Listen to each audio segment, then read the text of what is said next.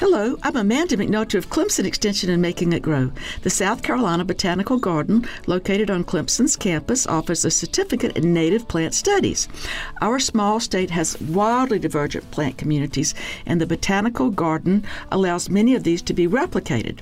At the garden, experts in ecology, conservation, botany, woody, and herbaceous plants teach core classes, but then the special topics offered get super exciting, taught at the garden or off-site. After taking field botany back in the day, I take joy in having an expanded palette of familiar plant faces greet me as I'm out. For me, it's like visiting Paris, but without the crowds. And joy comes, too, from being with people who value the natural world and want to see how it all connects.